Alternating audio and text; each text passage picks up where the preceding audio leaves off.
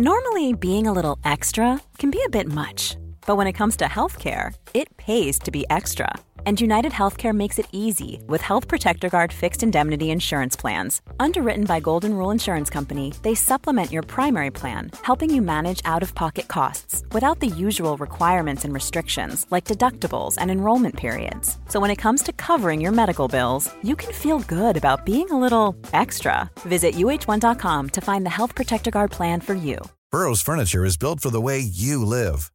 From ensuring easy assembly and disassembly to honoring highly requested new colors for their award-winning seating, they always have their customers in mind. Their modular seating is made out of durable materials to last and grow with you.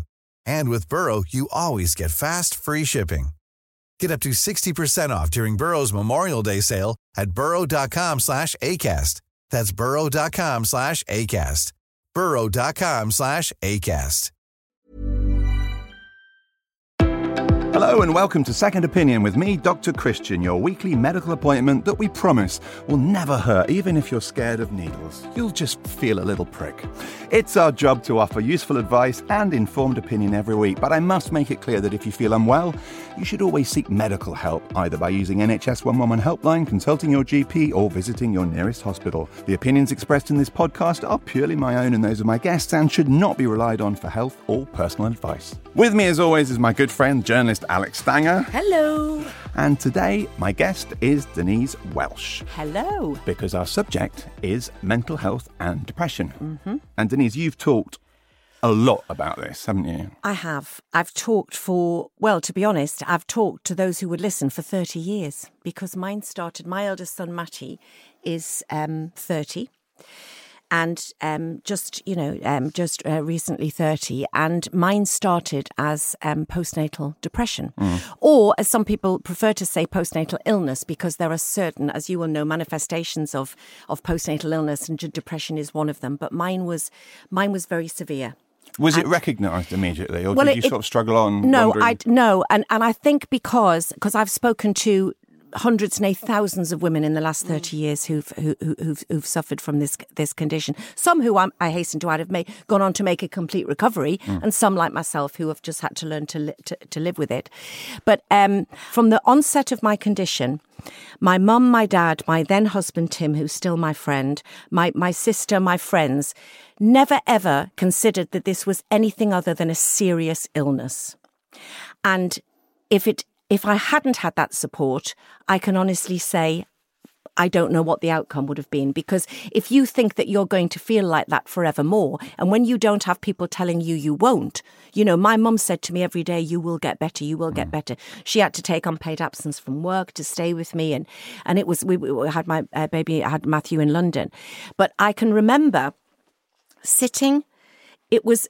So for those who are interested in the onset of it, if I can tell the story and try to précis it, I had him in London, natural childbirth, which I hadn't signed up for, but that's what they did. I was apparently screaming, please hit me over the head with a spiked mallet for pain relief. But anyway, never mind. Out he came after a long labour. That's another podcast. That's another podcast. Yeah, and out he came. And basically, for the first few days, I felt great. I apparently was the only one in the hospital not to pull the nighttime cord. Everything was fine and dandy. It was 5 days later when we started to drive home through an area of London that I had lived in for 10 years. Yeah. And I can just remember feeling disconnected. And basically, after a few days at home, I had a massive panic attack and the whole lactation process stopped. So I went from having full breasts to nothing. And so anyway, went out and got some bottles, started bottle feeding. And literally a week after he was born, I went out for a walk with my mum. And it was the day of the Hillsborough disaster. And I remember popping into a shop to get some milk, coming out and telling my mum this awful thing's happened, 96 people have died. By the time we got back to the flat, half a mile away, Mum asked me a question about it. And I can remember saying, that was a dream that I had. And she went, no, darling, you've just told me when you came out the shop. And I went, no, that was a dream. She thought, uh-oh. Got into the flat. 2 friends of mine were there. And 2 of my best gay friends who always made me laugh. And they were, and I just remember they were talking to me. And this blackness started at my feet and rose like a physical blanket.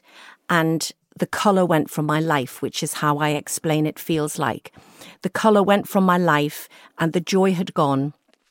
And it still brings a lump to my throat because it still happens to me. It just doesn't happen as intensely as that. And I've learned not to be as frightened of it because I know the unwelcome visitor will leave.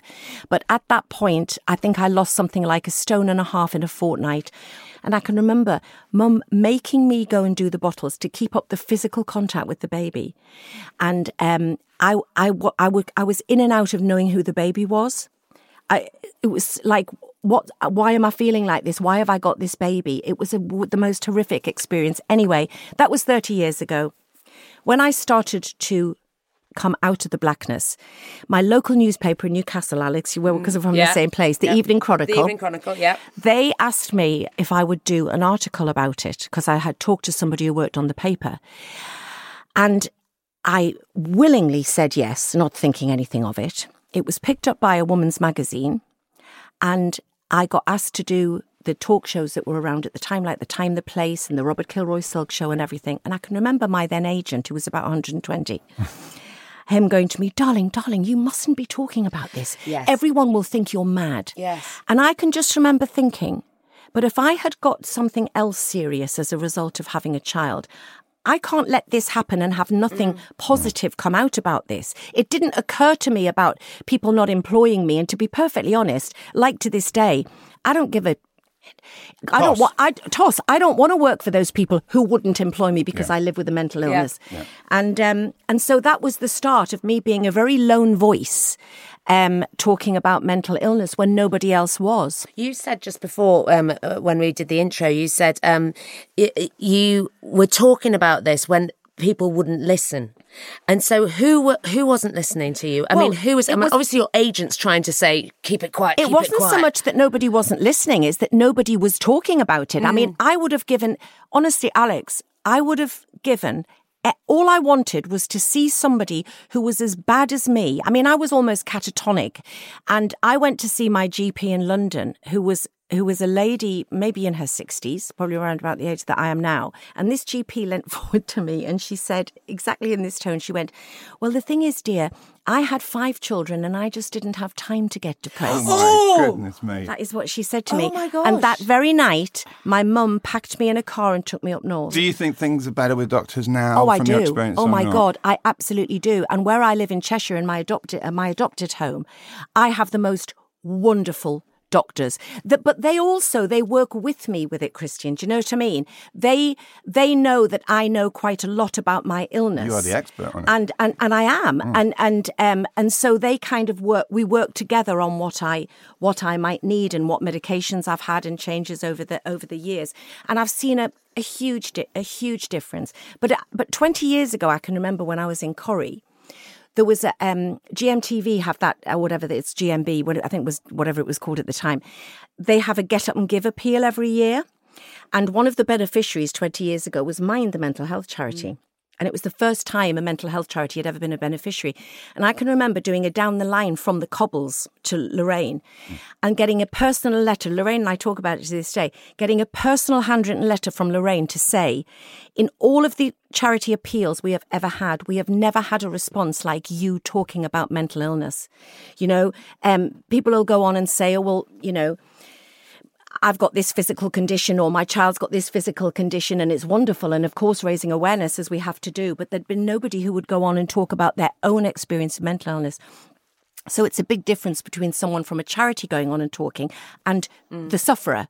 I remember starting to get letters and emails and however people contacted you then in the black and white days, as Louis calls them, and being overwhelmed by the response of so many people who had never...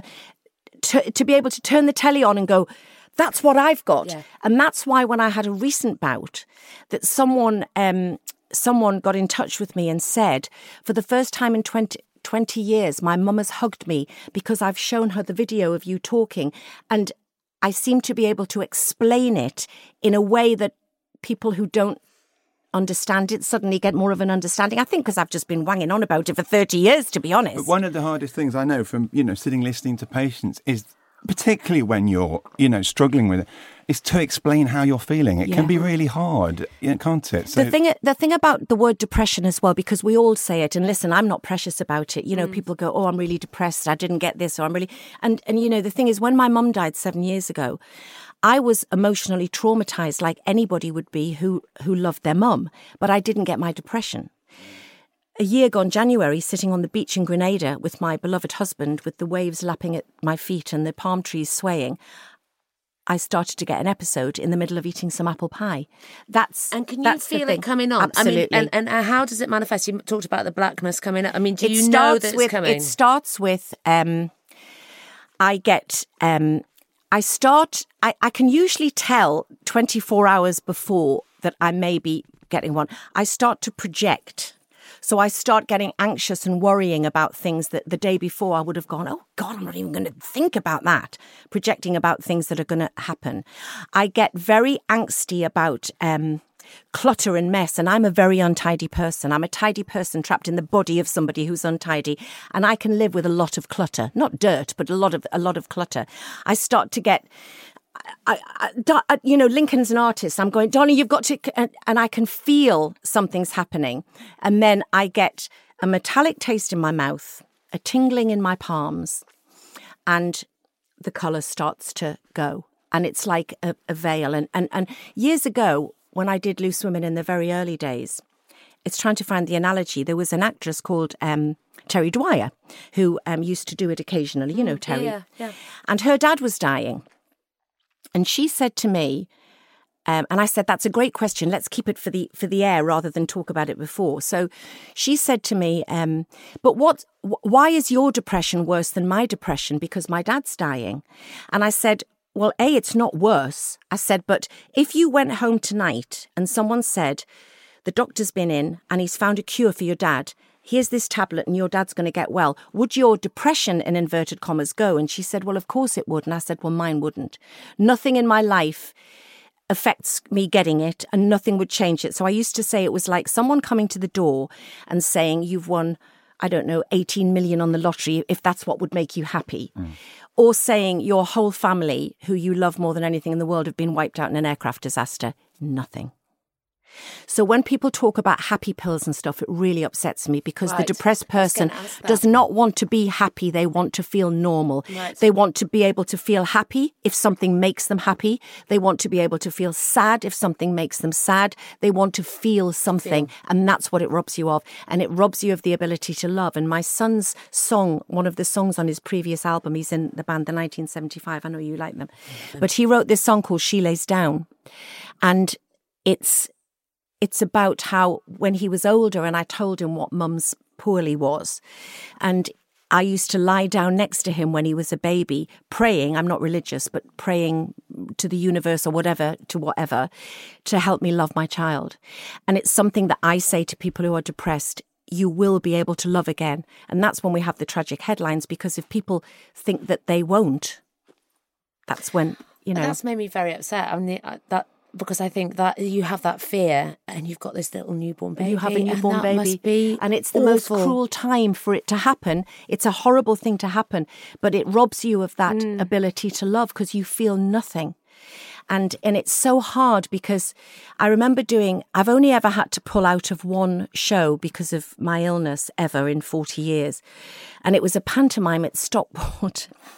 We don't blame you for that, do you, exactly. I have but it was so interesting how it was the local newspaper at the time. I'm sure it's completely changed now, and the national newspapers were quite supportive. This local newspaper, and I quote, it said, Denise Welsh pulled out of the pantomime this weekend, citing, in inverted commas, nervous exhaustion, and disappointed thousands of fans who had booked to see her.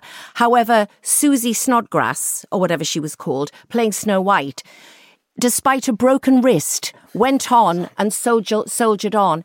And I can remember thinking, that is how a lot of people think. It's the inverted commas. That's the worst bit, isn't it? And how Susie had gone on. If I'd had a plaster cast up my whole body, I would. Do you know what I mean? Terrible. Yeah. Terrible. And so that's why I suppose I felt not the need. It's therapeutic to me also, but to inform. I wanted to go back and ask you something because you just made me. Sure. I really did nearly come to tears there, Denise, when you were talking about with Matty. Were you terrified about having another child? Terrified. That's why there's 12 years in between them. Right. And don't go to Amsterdam on a weekend. That's how I conceived Louis. He always goes, please don't tell that story. He once said, please don't tell that story on Richard and Judy. I said, no, but I've told it on Loose Women and now I'm telling it on Christian and Alex's podcast. No, it was 12 years. I'd always wanted more than one child, but I was too frightened, as was Tim, because he said that he lost his wife. You know, I mean, we had only been together 6 months when I conceived Matty. Oh, wow. We were both delighted, I have to Yes, say. yeah. And we weren't doing much about not, you know, we were in our mid-30s. He was nearly 40. So we were quite happy to have a child. And he was, I remember at the time, it's weird things as well. Like he was playing at the time, he was playing an old club, well, he was playing, not old, but he was playing a club comic in a series called Boone with Mike Elphick. And he had to grow this moustache. And he had to, it sounds crazy, but, you know, he had to talk to me with his hand over his moustache. Because when he took it away, and I could remember saying it, why is everybody making things change? Why is everything changing? Everything feels different. Why are you doing that? Why? You know, because I felt like the whole world had shifted and everything was different and everything. That's another thing when you asked me before about how it manifests. I start to feel everything is different. And the recent episode I had, because I'm doing Calendar Girls, the musical tour, and I had this virus recently that lots of people had had. And although I'm doing self-diagnosis here, Christian, you might tell me something else, but this is how I felt, that the illness itself wouldn't go away from my head. So everything was in my head. So I went on stage and I felt a disconnect because I could hear my own voice really loudly because of whatever was going on virus-wise. But I think my body turned it into fear of the disconnect that I have because I felt strange. And I haven't had an actual panic attack for years. I used to have panic, anxiety and depression. Now I really just have depression. But I was on stage and just a few weeks ago and I literally started to think, I got the dry mouth, the throat was going, the heart racing. And I thought, I was projecting a speech ahead. My song was coming up, thinking, I can't remember my song. And this panic, and I spotted my friend Karen Dunbar, Scottish actress, across the stage, and her perception was unbelievable. She knew what was happening. Nobody else would have known. And she just saw me and just was doing this, and I had to take it a speech at a time, and it was horrendous. And I came off and I was in a state. I went on that night to kind of prove to myself that I could do it. And I remember speaking to Lincoln, my husband, that night saying, it hasn't gone into the depression. That's the good thing. It's gone. I'm okay. And the next morning I woke up, bang, it was there. There's so much I want to talk about. But actually two things that have just sort of stemmed from that is other people living with someone with depression. I think, we should acknowledge it can be bloody hard work, can't it? It's one of the and no things one says that I talk... either. No, they don't. And it's okay to say that. And you know what? And especially when it happened when I had a baby, which a lot of women that I've spoken to, the origins are premenstrual, postnatal, that not always, but often, if they've never had it before. And Tim used to say that he would go in the local pub in Stocksfield, in Prudhoe, where we lived. Yeah. And of course, other men's wives had had a baby. So what he got was, oh man, take her to the Metro Centre and get her a new dress. Oh, cheer your face up like this.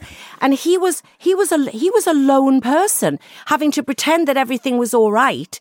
I've been so incredibly lucky because Lincoln, my husband that I've been with for 9 years now, he honestly said to me very openly, and he said, before I met you, I would have possibly been the person that said, pull yourself together, snap out of it, cheer up, love, it might never happen. He said, because it's difficult. If you've never met anybody or been around it, whereas now he's been wonderful from day one, and I've been very lucky because I do still speak to women and these letters that I get, and the recent thing when I charted it on social media, the response I got from people saying, I'm going to show my partner this because he doesn't understand. I can't tell my mum this. They just say, pull yourself together. What have you got to be depressed about? It's awful. And the other thing that I wanted to, that sort of sprung into my head was actually, you were saying about your actress friend during that who just knew and sort of gave you that look. Yeah. But it's okay to talk about it as well. And I always say, be that person who goes, no, Denise, are you okay, really? Yeah. And you may not want to tell them, but at least you've asked. It's such a little I thing, don't know but it's why. so important. It baffles me, the fact that there is a stigma. There is because it's like, I remember once saying, I wish I had cancer. Now, that's a really dramatic statement. And my mum died of cancer. We are all affected by cancer. I'm doing a wonderful play about losing someone to cancer. The reason I said that was because I felt if I had cancer, even though you, Alex, might not know what it feels like to have cancer, your sympathy, your empathy is immediately with me. And that's what I said when I was so desperate once, because I wanted an illness. I remember the way I described it coming on, I remember a psychiatrist saying to me, I think you've got temporal lobe epilepsy. And although people said to me, if you do have this, you may never be able to drive again and stuff like that, I didn't care. No. I wanted them to say, you've got temporal lobe epilepsy and here is the tablet that will make you better. No matter what the condition was, even if it was terminal, God forbid. But do you know what I mean? I wanted them to say, this might make you better, or we can try this, or we can... Because I think that naively, you think that in this day and age that you could get a pill, you could get an antidepressant, and that hopefully will just sort you out. I mean, that is me completely naively thinking that. Hi, this is Craig Robinson from Ways to Win, and support for this podcast comes from Invesco QQQ, the official ETF of the NCAA. The future isn't scary. Not realizing its potential, however, could be. Just like on the recruiting trail, I've seen potential come in many forms as a coach. Learn more at Invesco.com/QQQ. Let's rethink possibility. Invesco Distributors, Inc. Burrow is a furniture company known for timeless design and thoughtful construction, and free shipping, and that extends to their outdoor collection.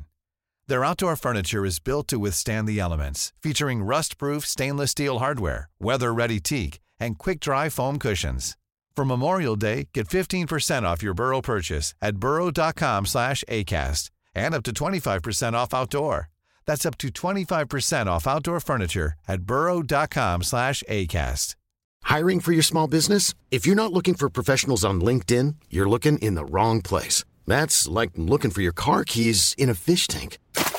LinkedIn helps you hire professionals you can't find anywhere else, even those who aren't actively searching for a new job but might be open to the perfect role. In a given month, over 70% of LinkedIn users don't even visit other leading job sites. So start looking in the right place. With LinkedIn, you can hire professionals like a professional. Post your free job on linkedin.com/people today.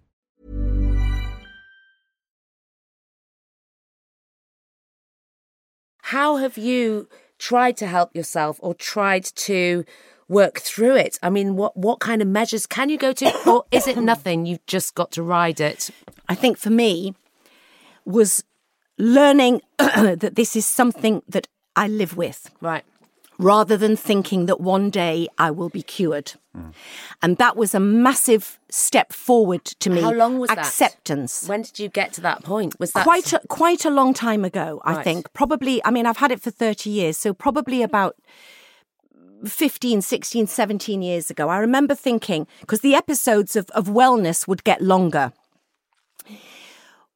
But I realised that this wasn't going to go away, but that it would. I talk about it as the unwelcome visitor who makes an uninvited call, and you have to tolerate him or her while they're there, but they will always go.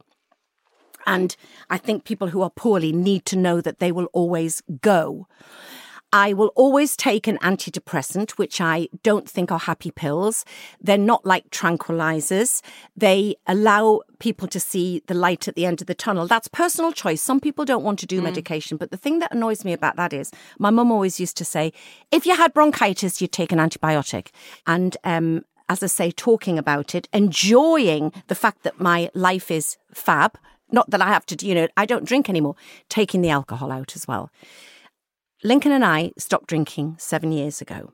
Were you drinking to medicate? Oh, for sure. Yeah. And doing drugs. And it's very, very common that. I was common. taking drugs because someone once told me, and I've been open about this in an autobiography that I wrote years ago, the reason that I started doing cocaine, which somehow passed me by in my youth when everybody was doing bits and bobs, it just didn't come into my life, was because someone said to me, that will make you feel better.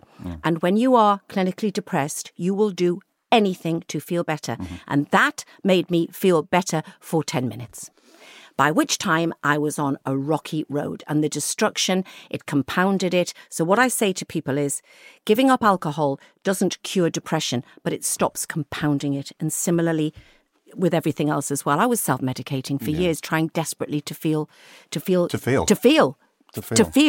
you said it. about antidepressants, it's really, when I introduce the idea to my patients, that's the reaction. They're like, oh, there's this immediate, that's Isn't a it big funny? deal, and I'll be hooked on them, and but they can really help. What does worry me is the sort of NHS GP 10-minute appointment approach, which is antidepressants, off you go. Absolutely. And it takes so much more than that. Did you have talk therapy of any I sort? did. The talk therapy for me helps when I'm not in a depression.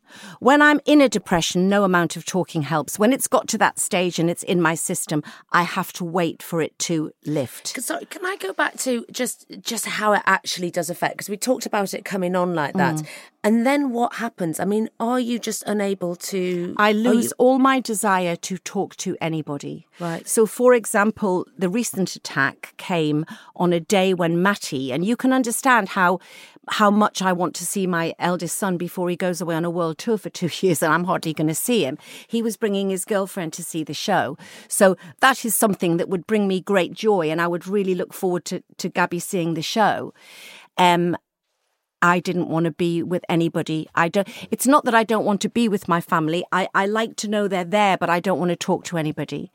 And I just don't want. The phone ringing makes me jump. And if I can, I am much kinder to myself. I had to write a letter for a wonderful magazine called Happyful Magazine, which is a great mental health magazine, and well-being. And I said I would be kinder to myself. So I had 2 breakdowns when I was doing Corrie because I didn't feel I could take time out. Now I would for sure.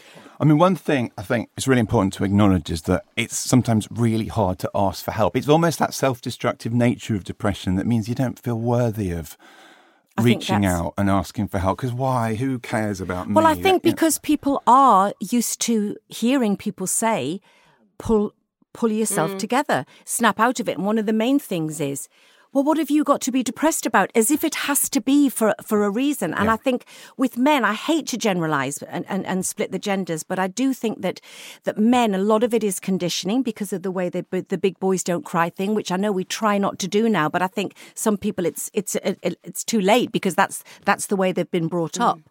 And I speak to, I did a talk once, a sort of after dinner thing, which I don't do very many of, but I did it for a services in Leeming.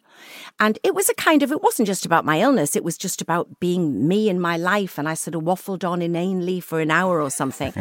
And I cannot tell you, there was a queue of men all lining up to talk to me about giving up alcohol and about my depression because of their untreated PTSD and what had happened and the fact that they couldn't talk about it because it was just something that you're meant to get over. And the thought of what these people have to go through and witness and that we're not supporting them enough is just, that's women as well, of course, but this was a particularly male-dominated function that I was at. And they were absolutely all coming up to me and going, I mean, I don't have a drink problem, but, I'm just vaguely curious as to how you gave up. And of course they do. People are scared of the title of alcoholic. I'm not bothered about that. If you're powerless over alcohol, that's what. If you're an alcoholic, so be it. But it was the fact that I was a catalyst to people talking about it. That's what people need in order to open up. So I think that as a few people keep saying to me, quite a lot actually recently when I did my spate of charting my journey from being poorly to becoming well again over a week. People keep saying, especially in our industry, in the television industry, they go, God, you're so brave. And I think I don't think I'm brave. I think I'm being honest, but it helps me to help other people. But what they're kind of meaning, a lot of them, is that aren't you worried what people will think of you? That's really what they're saying. I also I don't give a monkey's. I remember once working with the producer and her admitting that she had problems and admitting it at work, and saying that she felt it affected her work, affected how she was viewed at work. I'm sure. And I think there are a lot of people are worried about that side of things. So do I. But it's interesting. My friend Lucy Nichol is a mental health writer, and she wrote this piece for The Independent this week, and it's about how people working in the psychiatric industry, surely that's an asset to working if you've stuck. Because I know with me, I want to talk to people who've had it, as well as having medical knowledge. It's like my GP that I had for a long time, who's retired now. He was a recovered alcoholic, but also a brilliant GP. So that was the person I wanted to see, because he could understand on an experience level and a medical level. Yeah. So to me, what unless your illness is my illness doesn't stop me working. Okay, so I had to take a week off. That's the first week off I've had in years. But so we had 4 understudies on the other night. Other people are off for other things. And did you know one of the statistics as well, which I found heartbreaking, is that this is a couple of years ago, it's maybe changed, but 99% of people who are off with a mental illness don't get a get well card. And yet you would immediately send a get well card to Florrie, who was off. Tell people because people feel awkward, sort of. Because it's getting not, involved, or because people at work go, well, I mean, I felt a bit low last week. Didn't stop me coming in. It's judgment and stigma. It's judgment isn't it? I mean, it's no coincidence that the biggest killer of young men in this country and probably other countries is suicide. Yeah. And that's a horrible thing to even say out loud, isn't it? Because so of why that have we still got a stigma about it? It's rife. That toxic masculinity of them not being able to talk to anybody about it, them feeling so desperate and no way out. That's what upsets me so much. And then especially when you've got a community like the LGBTQ community as well, can you imagine? So you're struggling with your sexuality, that adding to that. And that's why I'm so proud of Matty, because he does so much for that community and for mental health in that as well. Sorry, I just... No, but it's all important. And this, recently there's been a, reality TV, we've seen actually... I think 3 suicides or something now. And that does concern me. I worry about the sort of, There's apparently been 20 over the reality television years in this country altogether with people who've become famous through reality television, a statistic I read I'm looking today. Surprised, but I shouldn't really be surprised because it is fairly brutal, isn't it? And if you're already fragile... It must be. I'm interested because I know you did Big Brother, and I'm wondering if I can be blunt. Why? Money. Okay, that's a good question. You get a lot of money for Big Brother, a lot.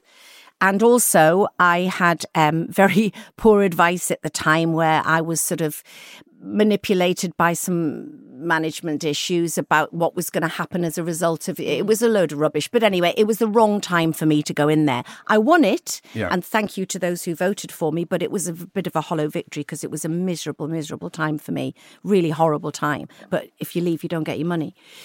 And I remember thinking then that not just for me, but for, it doesn't mean that you have to suffer from clinical depression to be stressed and vulnerable in situations like that. And I do remember questioning afterwards that I was only given, I was allotted 10 minutes.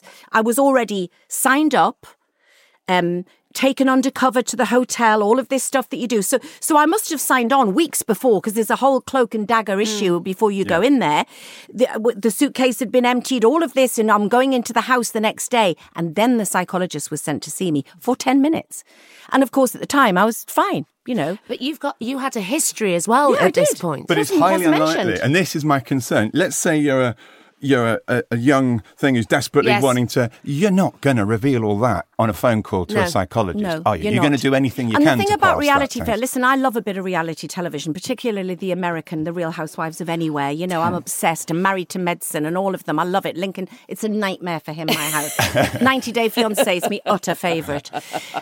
So I'm not poo-pooing reality television. I love a bit of it myself.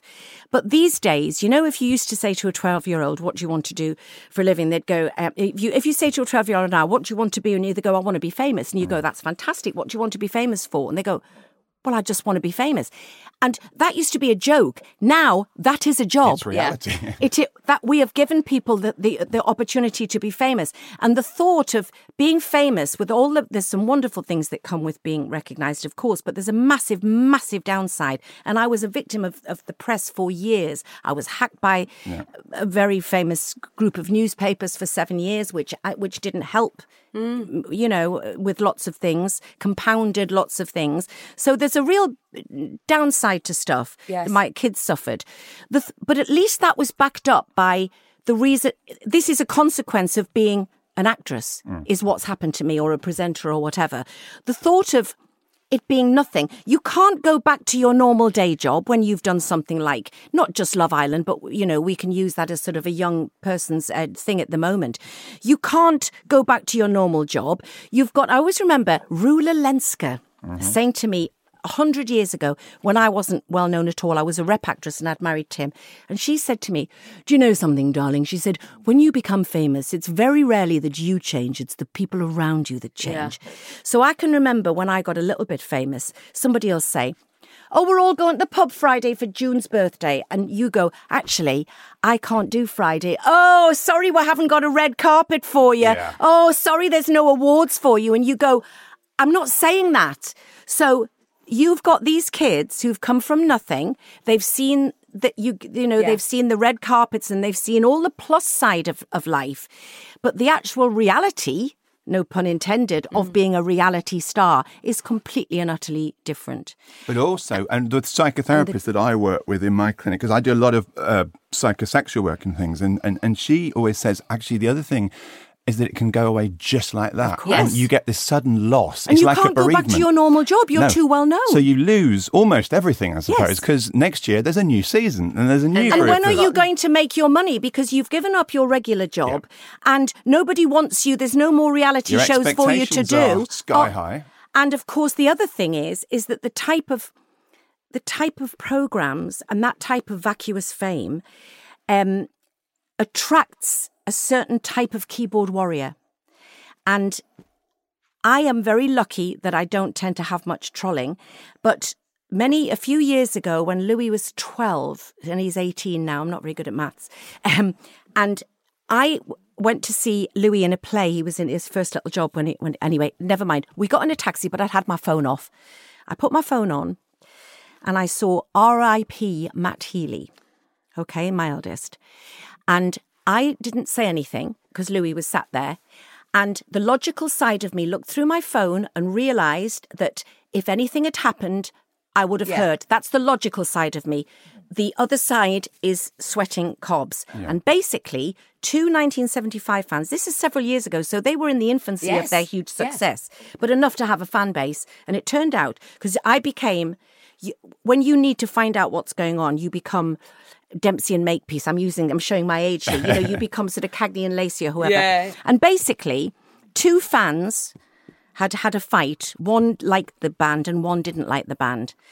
And it took me to the dark side of Twitter that I would never want to go to again. I have never witnessed the horror of that type of troll. And these people, it turned out that the girl who was doing it, and I would never go into what she was saying and what the world that her friends on, what they would say about all of these, the most racist, homophobic bullying of it. It was so awful. And she works in a nail bar in Manchester. And on a day, there she is, the little nail bar girl, going, "Hi, Susan, come in. What do you want, gel or shellac or diddle-diddle-diddle?" And at night, she's the most evil, vile troll. Now, that was my example of this world that I would never want to go to again. They're having that all the time. Now, some can say that's their own fault. You don't think that's going to happen. You think that happens to other people. Yeah. But if you're told that you're useless and ugly and fat, and which they are, and a lot of them are there because they're supposed to look a certain way, it's going to impact massively on your mental health. And they always say, just don't read them. Just don't read them. Of course you read them. And also, young people these days, they're not alive if they're not on social media. I'm a slave to it myself sometimes. Do you know what I mean? But you've had success on social media in the fact that you are using it as sort of a platform to talk openly about depression. It can be marvellous. And recently, it's been a huge tool. You know, I mean, I had, you know, I don't care what likes I get on something, but if you've got a video that you've put on that's been watched by 400,000 people, that's a massive impact to have on people who are struggling. So there are huge ways that you can use social media in a very, very positive way. And my thing about that is to say to young people is that sharing that is because people live in this compare and despair world where everybody thinks that everybody's life is perfect. What a load of utter BS to think that, you know, nobody looks like that. Cindy Crawford, my favourite supermodel, said, do you think... She said, I wake up and want to look like Cindy Crawford in the morning. Don't be so utterly ridiculous, you know? And so my thing is that if you're wanting people to share the good times and the successes of your family, you've also got to say, but listen, it ain't perfect. I've just had this horrendous time. And so I'm going to share that as well. So, you know. And opportunities like this to come in and completely waffle on inanely for about... I'll tell you what, it's not been inanely. Amazing. Definitely not. And it's been absolutely... It's put into words I know far, far better than I ever could. I know it will help other people. And I think what we have to summarise is that if you're feeling this way, know that actually there is help available for you. You just have to ask, and that's probably the hardest bit. And you know something? You might think that the more you talk to somebody... You will nearly always find that they go, oh, I'm so glad you've said that because my sister has that. Yeah. Very rarely do people go, pull yourself together. They don't. People think they'll say that, but they don't. There's usually somebody whose mum or their auntie or their brother or sister or themselves has been through it. And the more we talk about it, the more there won't be this ridiculous stigma. Exactly. You know? And I think if you're living with someone or you know someone with, you know, any sort of mental illness, it can be hard, and it's fine to say that. It's all right to acknowledge that. You know, but ask them, talk about it. It's okay to talk about it. And also to support the partners, because something that we sort of, I think I went on a tangent when you brought up that really good point earlier about the fact that we don't listen to the partners of people who are depressed enough. It's very, very, very hard. And I've always said, I don't know if I would have been as good as my partners and my family if the shoe had been on the other foot, because it's really, really very difficult to be patient when you're living with someone who when is... you're being pushed away. When you're being pushed away, absolutely. Yeah.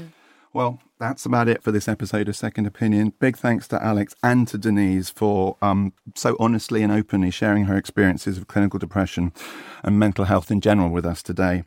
It's a hugely important subject, and talking about it honestly and openly, I think, will make huge changes for people suffering from it, for people living with people with it. And that can only be a good thing. Don't forget, you can get in touch by emailing us, surgery@thepodcastworks.com, or you can message me on Twitter @DrChristian. If you like what you've heard, feel free to give us a 5-star rating. Hey, give us a 5-star rating, even if you haven't liked what you heard. Just do it. Right, we're out of time. Thanks so much for listening, and we'll see you next time for more of the same. Goodbye.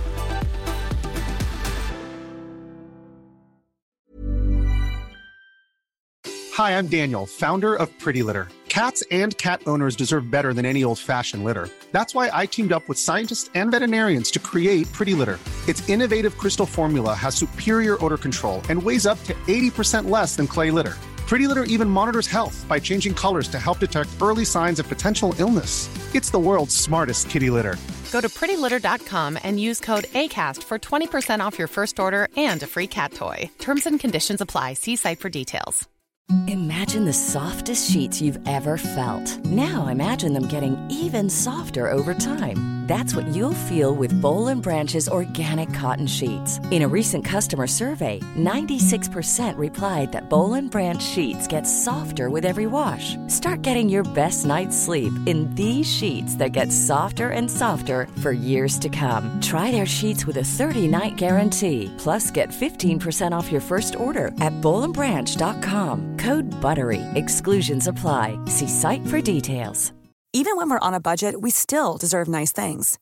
Quince is a place to scoop up stunning high-end goods for 50 to 80% less than similar brands. They have buttery soft cashmere sweaters starting at $50, luxurious Italian leather bags, and so much more. Plus, Quince only works with factories that use safe, ethical, and responsible manufacturing. Get the high-end goods you'll love without the high price tag with Quince. Go to quince.com/style for free shipping and 365-day returns.